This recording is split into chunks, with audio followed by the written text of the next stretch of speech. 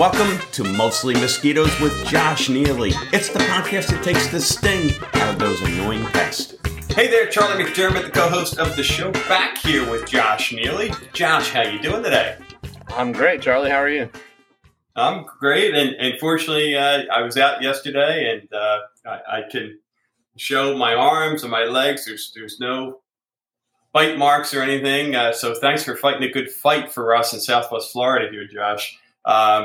But you know,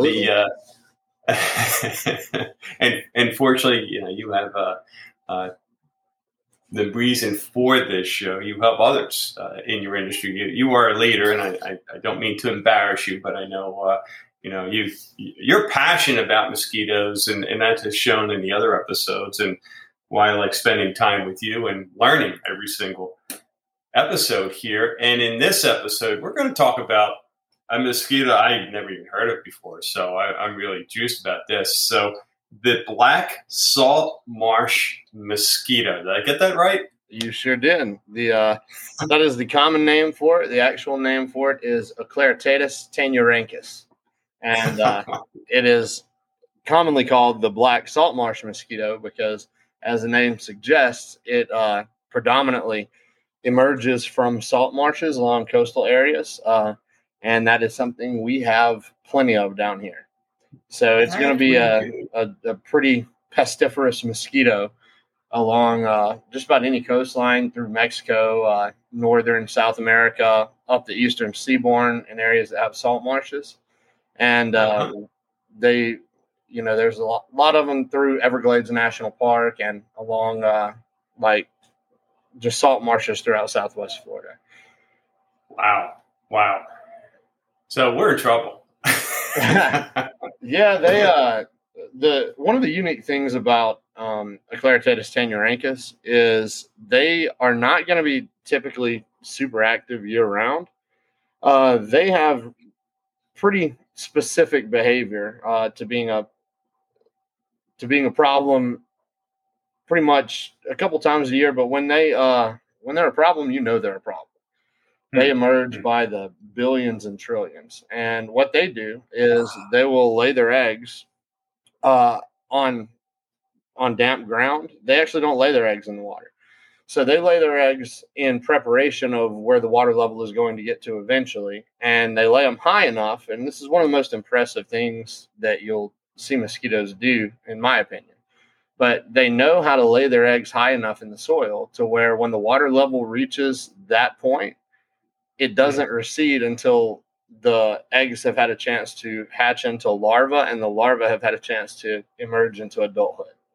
So one thing you see in some areas where water, it rises quickly, but it also falls quickly, is it doesn't give the larva enough time to develop into adulthood or to develop into adults and emerge into adulthood. And the Eclairtatus taeniorhynchus has found a solution for that, and just being able to know how to lay their eggs high enough that whenever water does get there, they've got plenty of time to emerge. The other thing that is beneficial to the mosquito in doing that is when they emerge, it's not like most other species where you have an emergence, of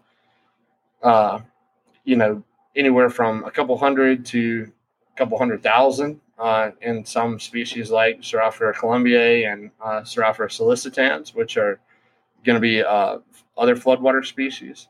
The Eclairtatus taeniorhynchus, when they emerge in the trillions, just because all of them, as they have taken blood meals and they've gone and laid their eggs like in these little cryptic habitats back in salt marshes, if the water doesn't get to that level, they're just going to keep depositing eggs until there are no more mosquitoes to deposit eggs. So whenever they come in and deposit all those eggs and you get a king tide or you get a significant rain event, then that's going to the water's going to reach those eggs. They'll all hatch at the same time. They'll all emerge at the same time. And one reason why I say, when you have a problem with the salt marsh mosquitoes, you have a problem with the salt marsh mosquitoes, is because they have a flight range of up to 40 miles. Yeah. Meaning that, like, I think I've spoken previously on the podcast about Aedes aegypti's flight range and how it can be difficult to actually find colonies of Aedes aegypti if you don't have someone complaining, or if you don't happen to set a trap, where that colony happens to be, because they may not ever travel more than, a couple hundred yards from where they emerge. Well, with the Taeniorhynchus taeniorhynchus, whenever they emerge, like, they can fly 40 miles inland. And that's, not necessarily wind assisted, but if they're wind assisted, you can find them all the way in Orlando. Wow. So, and what is it like? What's their lifespan? How long are they out there? It depends on a lot of factors. Obviously we would like to, and I say we, as in mosquito industry professionals, we would love to make that lifespan as short as possible. But it depends on, if they're not introduced to, a treatment or anything like that, then it depends on everything from temperature to humidity. There's lots of conditions that can affect the lifespan, but it could be anywhere from 1 to 3 or 4 weeks. Wow. Yeah, I always thought it was like a day or two, and then they were done. Wow. Yeah, that's a long time. And I mean, that's one of those that's kind of a loaded question, because it depends on predation and several other things. But obviously, in a controlled environment, they'll survive a lot longer than they will in the wild. But it's probably on average a couple weeks. Wow. And that's for the whole life cycle. For the average Joe or Charlie, would I know, the I don't know if there's such a thing as a normal mosquito I'm finding out via these episodes, but, does the black salt marsh mosquito look any different than any other mosquito out there? Yeah. To the naked eye, it can be difficult to tell. Really any mosquito other than Serophora ciliata, just because that one is like a small pterodactyl coming at you.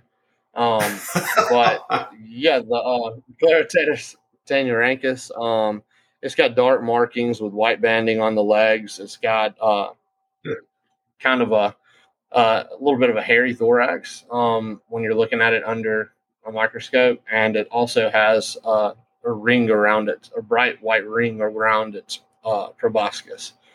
So there are definitely ways that you can tell them apart under a microscope, but generally a good indicator is if you walked outside one day and didn't really have an issue with mosquitoes, and you live near the coastline, and then there's been a lot of rain recently, or like something like a king tide, and then you walk out the next day and like you just get carried away. That's usually a good indicator that it's Taeniorhynchus. Wow. So I guess anytime when you, as you mentioned, extended rain and or a king tide, it's kind of like look out. There's probably a good chance you see that. Are they like? Do you actually see swarms of them, or what's been your experience? Yeah, they come out in droves. You see very large numbers of them, and then they move inland from the coastline. But I can pretty much pinpoint the day that they emerged, because that day is going to be the day that every customer I have along the coastline of Southwest Florida is calling me, and they're like, "What is happening? Like, everything was all right, and now, like, we went outside and we're scared they're going to carry our dog off." Oh, goodness. And that's usually I try to kind of keep track of tidal activity like that, and large rain events, and I try to give them as much of a heads up as I can. And obviously it's difficult to predict down to the day when they're going to emerge, but I usually give them a call, or if I see them when I'm there treating the property, I'll let them know, hey, just a heads up, at some point in the next few weeks it's likely that the Taenies are going to emerge, and when they do, like, just give me a call and let me know, and we'll come out and do what we can. Oh, that's great. Wow. And Yeah, then in a previous. Oh, go ahead. Go ahead. I'm sorry.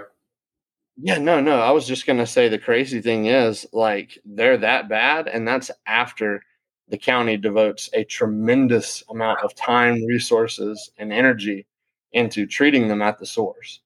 That's So right. you can imagine how terrible they would be if it weren't for what the in this particular area of Southwest Florida.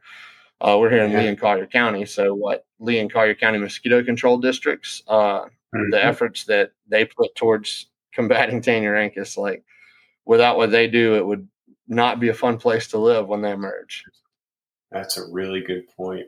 And have you found, Josh, and I know every county is different, but in a situation like this with the black salt marsh mosquito, are these districts kind of ahead of it? They see the king tide coming, for example, so they're like, on top of that versus or do you have to wait until they actually hatch to do that treatment?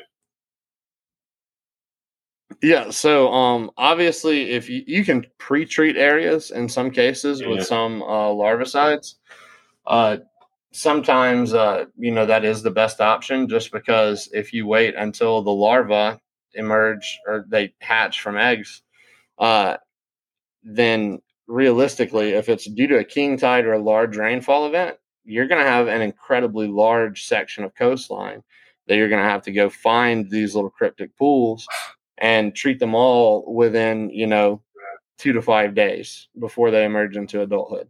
So Right. that's going to be insanely taxing and difficult on any agency, Yeah. much less one with, you know, a set number of technicians that they can actually send out. So pre-treatment is the answer in a lot of areas. They do a lot of aerial missions with the helicopters and with the drones as well, and then they have boats that they take out to some of these small barrier islands that essentially function like a bowl. So it looks like a beautiful little tropical island from the shore or from your boat, but once you get on it, let's say we'll just use this as an example. Let's say it's between uh, Pine Island and Cape Coral, and it is the size of a football field, this little barrier island out there. So if it has the topography that I've seen before in some barrier islands, it can function like a bowl to where what you're seeing, all these beautiful trees and this beach kind of comes up, and then in the center of the island, it's recessed a little bit, so it just holds that water. And think about how many mosquito larvae that are, anywhere from a quarter of an inch to an eighth of an inch long can fit inside that football field sized bowl. So Right. whenever they emerge, that can be enough mosquitoes from that one spot that, is very difficult to find and very easy to miss. That one source of mosquitoes could be wreaking havoc on, Pine Island, Cape Coral, up to Burnt Store Marina, over to Sanibel.